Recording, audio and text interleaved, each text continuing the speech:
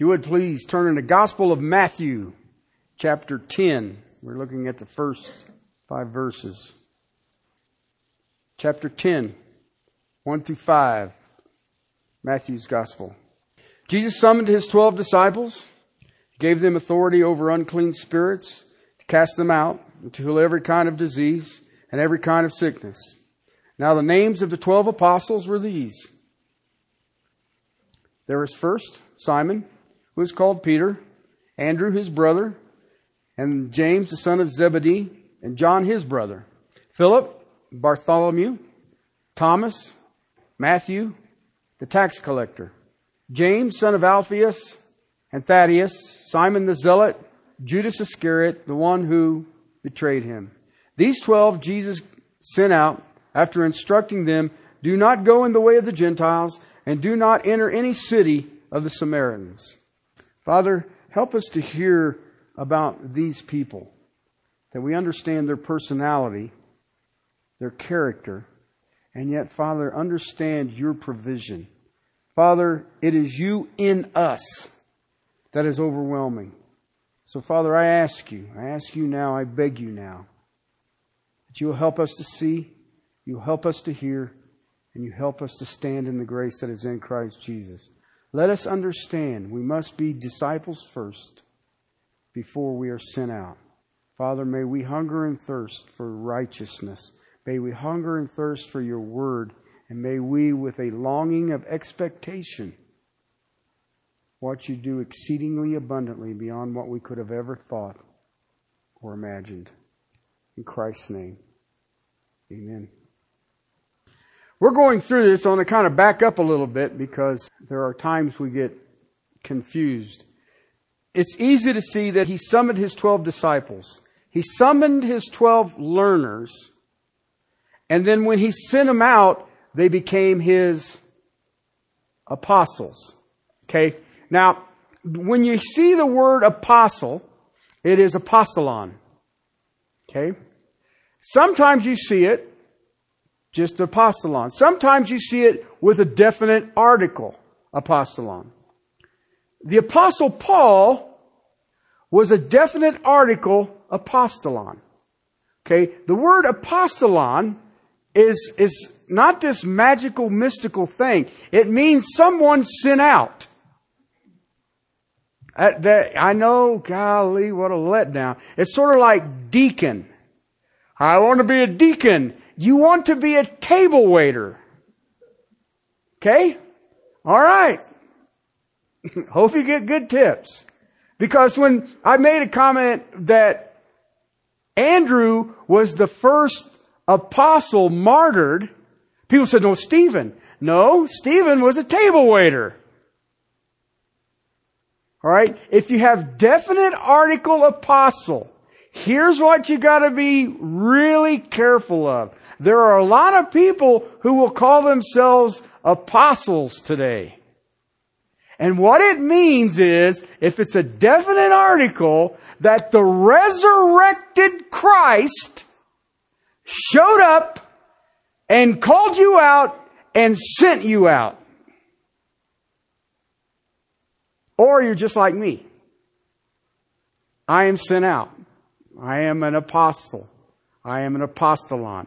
I am not been called by the resurrected Christ. I have been trained and I have been sent out. Okay? Big difference. Okay?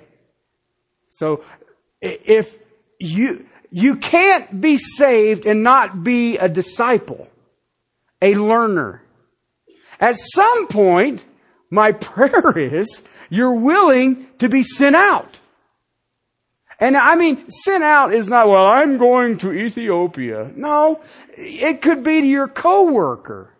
And we'll deal with that this morning. We've been looking at these guys, the 12. We looked at Peter and Andrew, who were brothers. Andrew was called first. He was the reserved. He was the quiet one. Peter wasn't. I call Peter the loudmouth. Because if you look at it, he was the spokesman of the 12. And I mean, he was the one who always asked questions, that always had an answer, and always had his foot stuck in his mouth. All right. Andrew was his brother, but Andrew was called first, had been looking for Messiah, and had found him, and quickly went and got his brother. These were both fishermen. Then we looked at the sons of thunder, James and John. James was the first apostle martyred.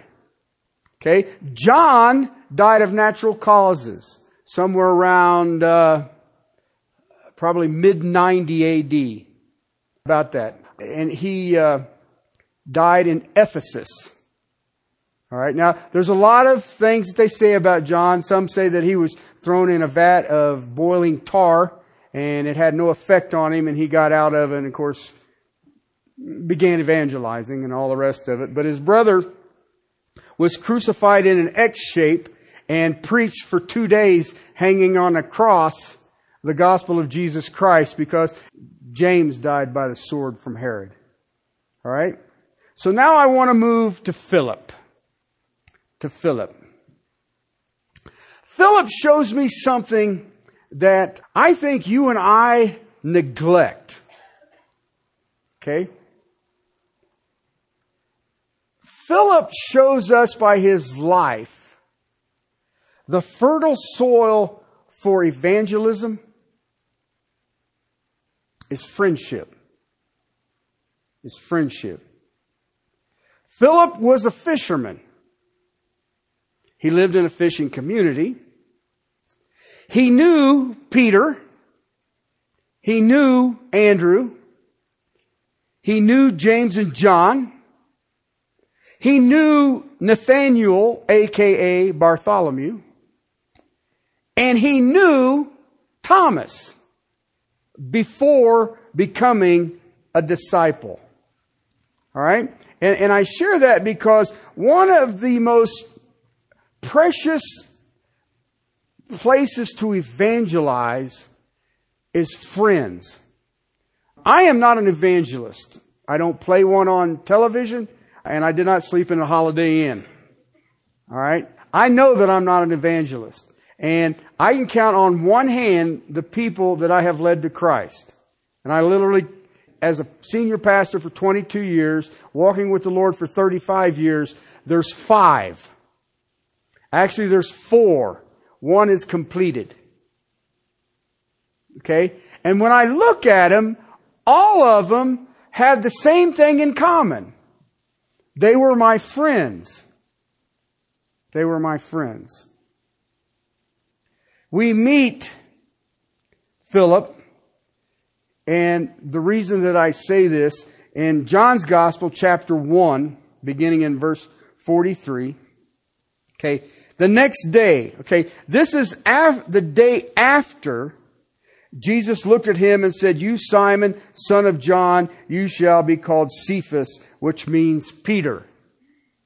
Okay, now remember, Andrew's already been called, and he went and got his brother and says, "Come here, we found him." And Jesus calls Peter. The next day, he proposes to go to Galilee, and he found Philip. And Jesus said to him, "Follow me." Okay, now, Philip was from Bethsaida, the city of Andrew and Peter. So what do you see? This brief text is amazing. Listen, Philip was seeking. His heart was looking. If you're credible to history at the time of Jesus calling these men, the Jews were looking for Messiah. They had been under Greek oppression. Now they were under Roman oppression.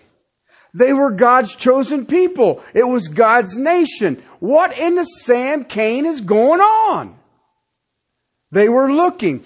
I spoke with a rabbi who is the rabbi of the Temple Mount in Jerusalem. He's from Brooklyn. And I asked him about Messiah. And he gave me the different quote-unquote theories of Messiah. All right. And one of the theories is messianic ages. If you are in a time of blessing, you are in a messianic age. If you're in a time of trouble and travail, then you're not in a messianic age. That can be seen in the lives of these men. They had been searching the Scripture to find out, when does this fall apart? Remember Daniel? He understood that in the 70th year of the Babylonian captivity, the prophet had already told them they would be released. And he looked at that and says, so it is time. That's exactly what you see. And Nathaniel, you'll see that in him too, that they were looking for the Scripture and when do we get out from underneath this Gentile oppression? It seems that he and Nathaniel had studied the Scriptures and were anticipating the coming of Messiah. Israel had been oppressed under two dictatorial commands. So when Jesus said to Philip, "Follow me," what was Philip's response? You betcha. You betcha. Philip was ready. Jeremiah he had read in chapter 29, verse 13, describes a person such as Philip. Here's what it says. You will seek me and find me when you search for me with all of your heart. Now think about this for a second. Something that I have witnessed myself, but there's something that I can show you historically, that people do not seek the Lord with all of their heart when things are going well.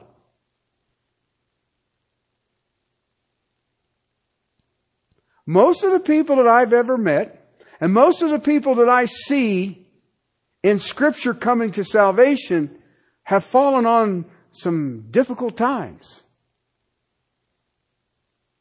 And when you fall on the difficult times, you start trying to figure out, how do I get out of this? There's got to be more to this. I know in my case, I was on difficult times. I know that when I look at Nathaniel and Philip, I know that the oppression of the Roman government on the nation of Israel was very, very, very difficult. You were living day to day. There was no middle class. You will seek me and find me when you search for me with all of your heart. People who are doing well do not seek with all of their heart. Okay? So that's the first thing you see about Philip. All right? He understood that everything that was going on around him was out of his control. He had absolutely no way to conquer it. None. None. There's nothing I can do. It's not like I can run the Romans out. I have to pay my taxes. If I don't pay my taxes, I go to jail. The second thing that I see about Philip, he had a heart of evangelist. He lived in the town of Bethsaida, the city of Andrew and Peter. Jesus has just told him, "Follow me." What was his response? Philip found Nathaniel. Matthew calls him Bartholomew. I'll explain that next week. It's the same person. The first thing he did after his own conversion was to lead Nathaniel to the person of Jesus Christ. Can you imagine his joy as he told his friend about the one that they had searched for, he had found? Think about that for a second. Now, remember, these guys have got a crooked view of this. Messiah is going to whoop the Romans and set up his kingdom, and we're all going to hang out with him, and we're going to be close buds. And that's not exactly what was going on.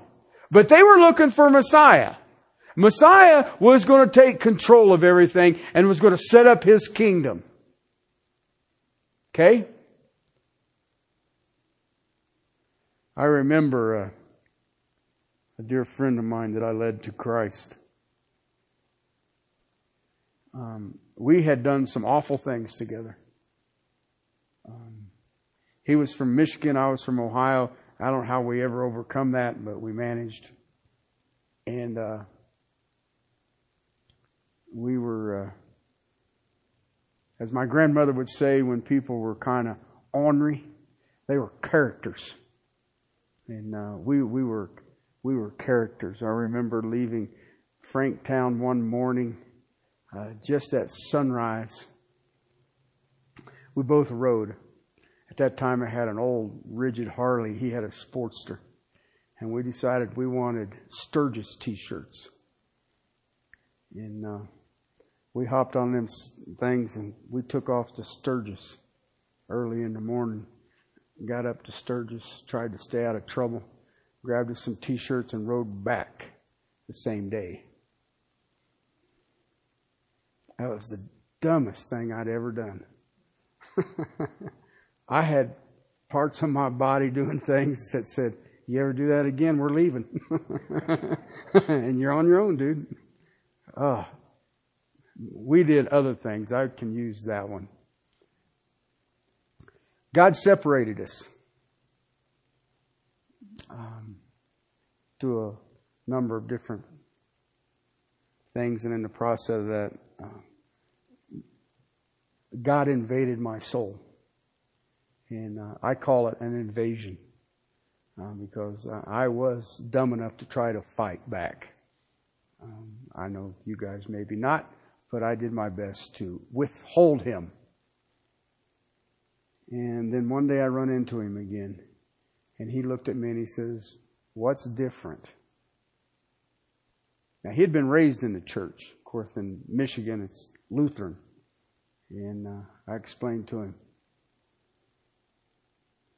And we had, some of you will remember the guy who came here, it's been several months ago, who was my pastor here. He came and heard Al preach.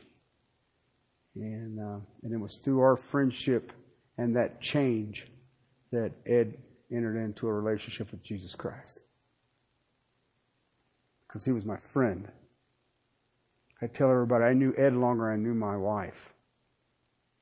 So I can imagine the joy that Philip had when he told his friend that he had found the one that they had been searching for.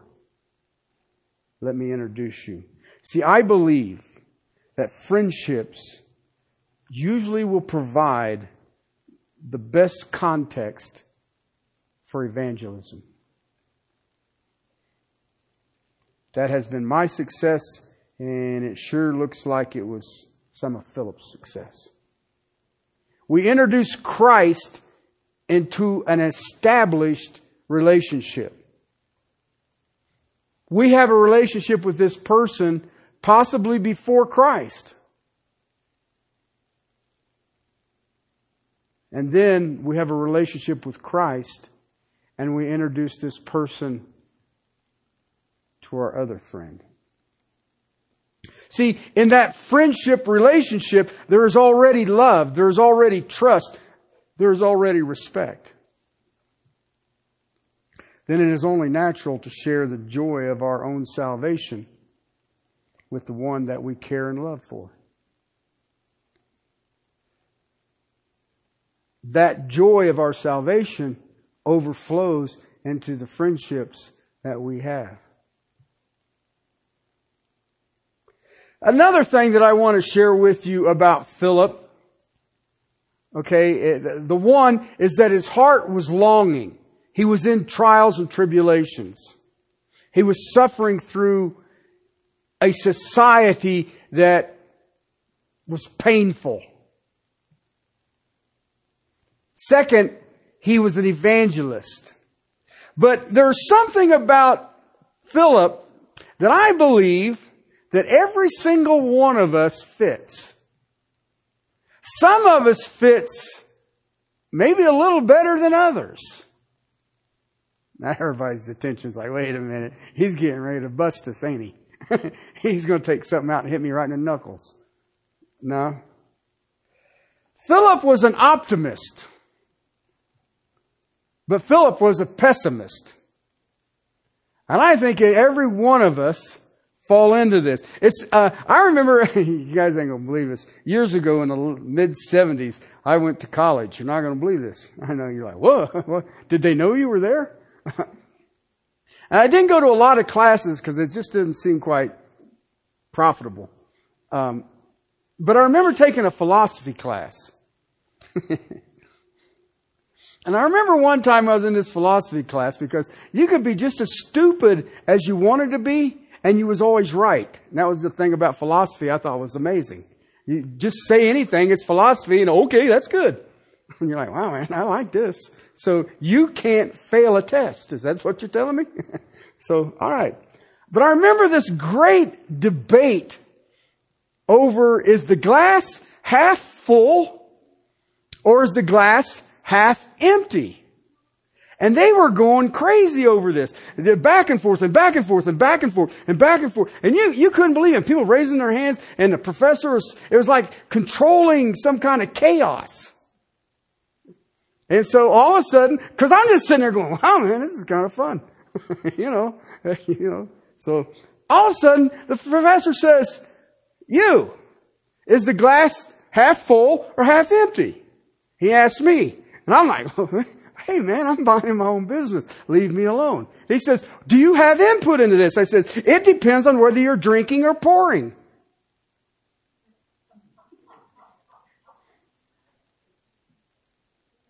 Okay? And everybody's like,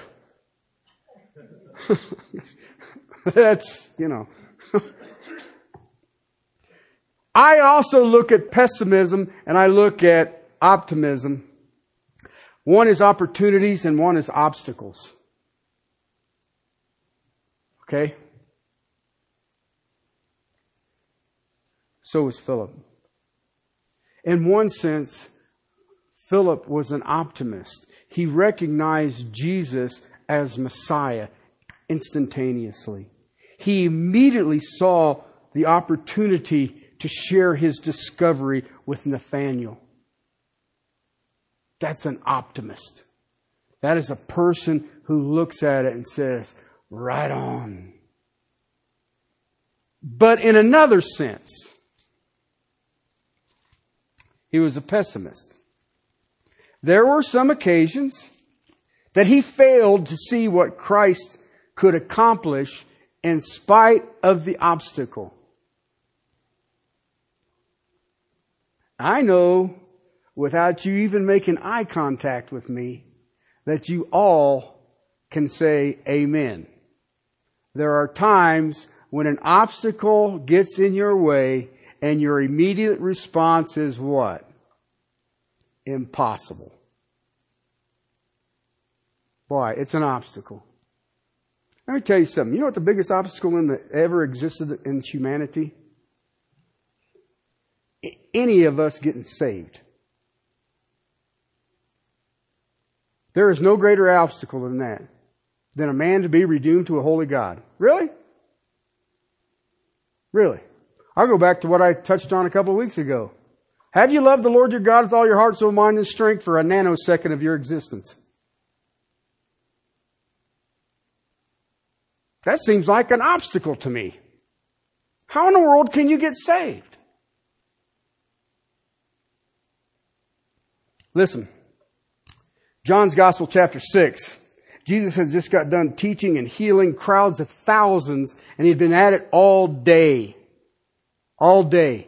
Teaching, doing miracles. Thousands of people. Verse 5, therefore Jesus lifted his eyes and seeing a very large crowd was coming to him, he said to Philip, where are we to buy bread so that these may eat?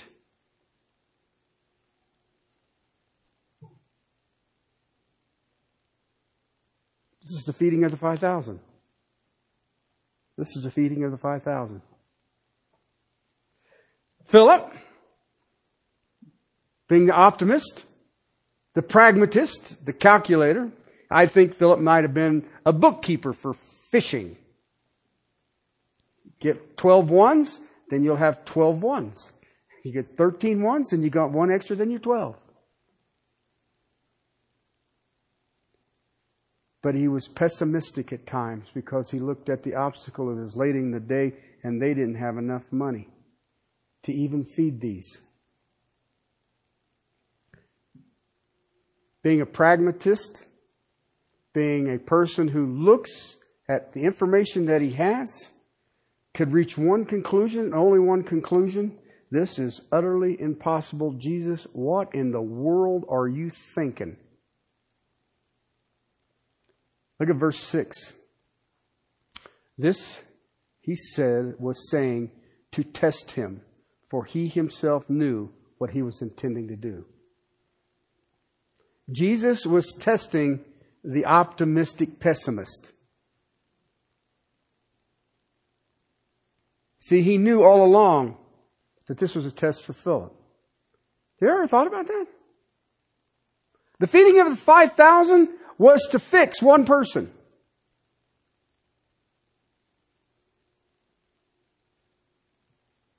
That's what it says. And you know what? I think about it. This shouldn't have been that big a deal. I've been waiting on Messiah. I told Nathaniel about it. This ought to be a piece of cake. I'd already been at the wedding in Canaan. I saw him turn water into wine.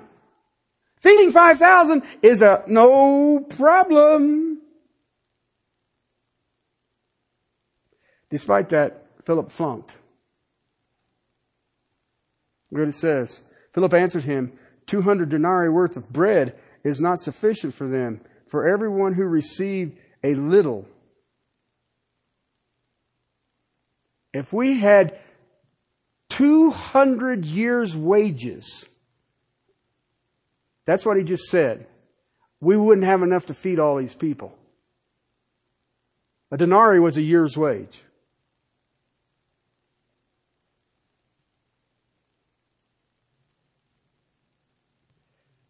One of his disciples, Andrew, Simon Peter's brother, I already told you about that. There's a lad who has 5 barley loaves and 2 fish. But for this, so many? You know what I love about Philip?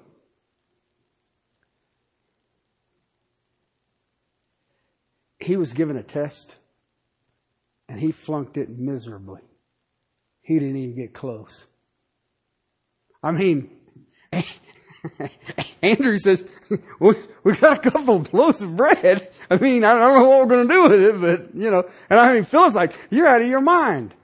You've been out in the sun too long. Too many healings going on. You're all wore out. You ain't thinking clear. You know what I like, though?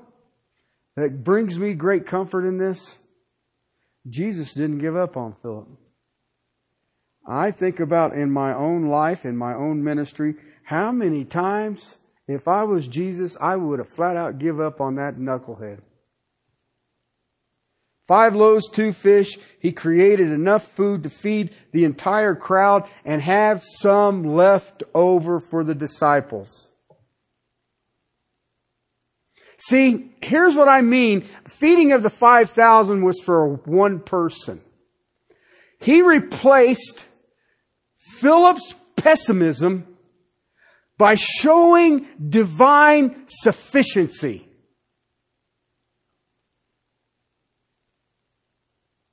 And he'd already seen it. But you know what? When you think about the wedding feast at Canaan, come on, it's a wedding feast. Give me a break. So he made water into wine. Who cares? It wasn't like these people were going to die. You could send them home. But you got all these people out by the Sea of Galilee. They've been out there all day listening, watching. And Jesus wants to feed them dinner.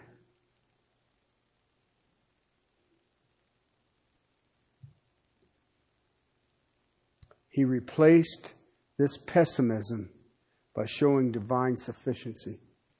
Now I'm going to ask you a question. How many times have you run into an obstacle and God showed you divine sufficiency to overcome the obstacle? And how many times is it a short-lived memory?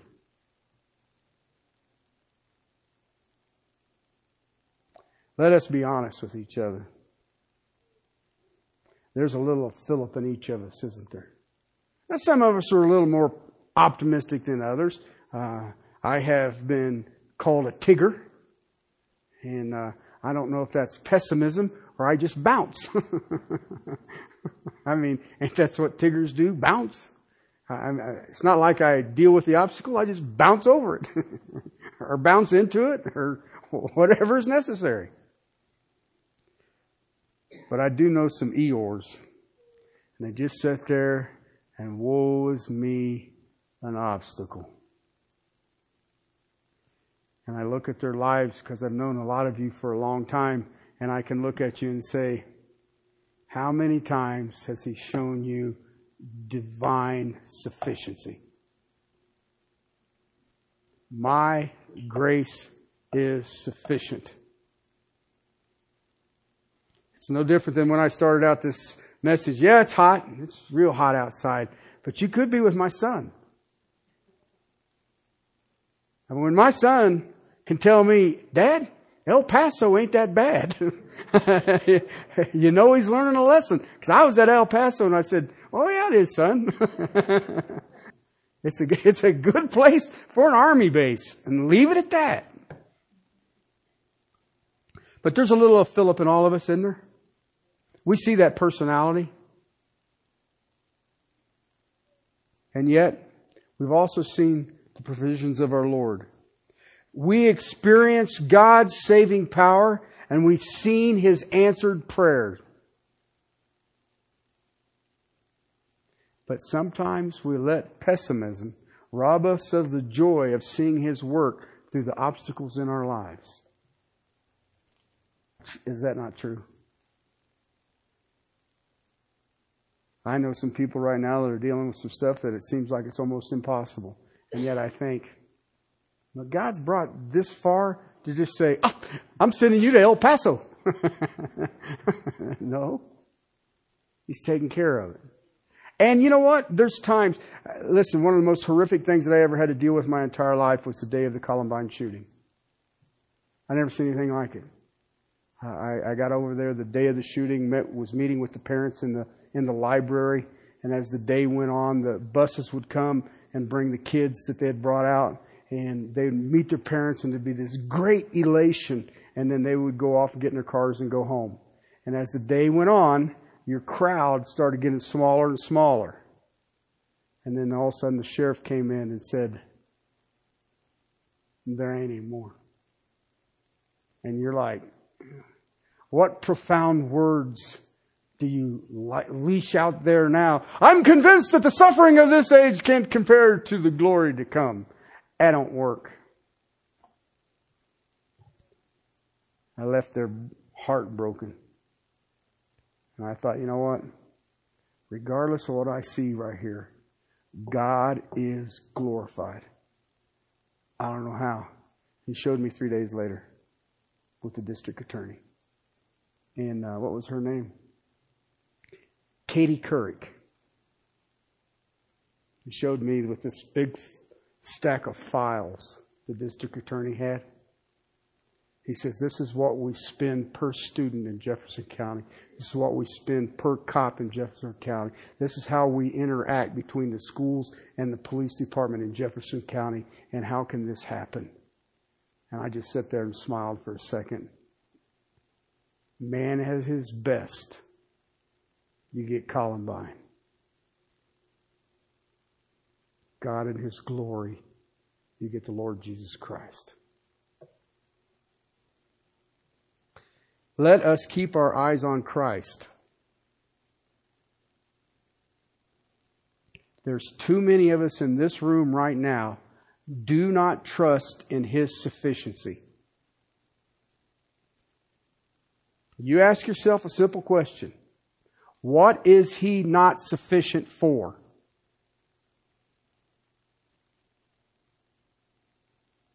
Let us each be thankful for what he has done. Let's pray. Father, thank you for Philip. Father, as I was looking at this man and your provisions in his life, I did see a lot of me.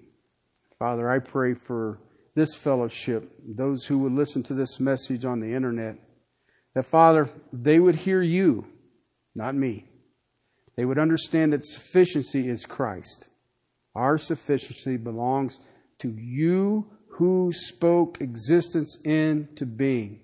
You who hold the atoms together.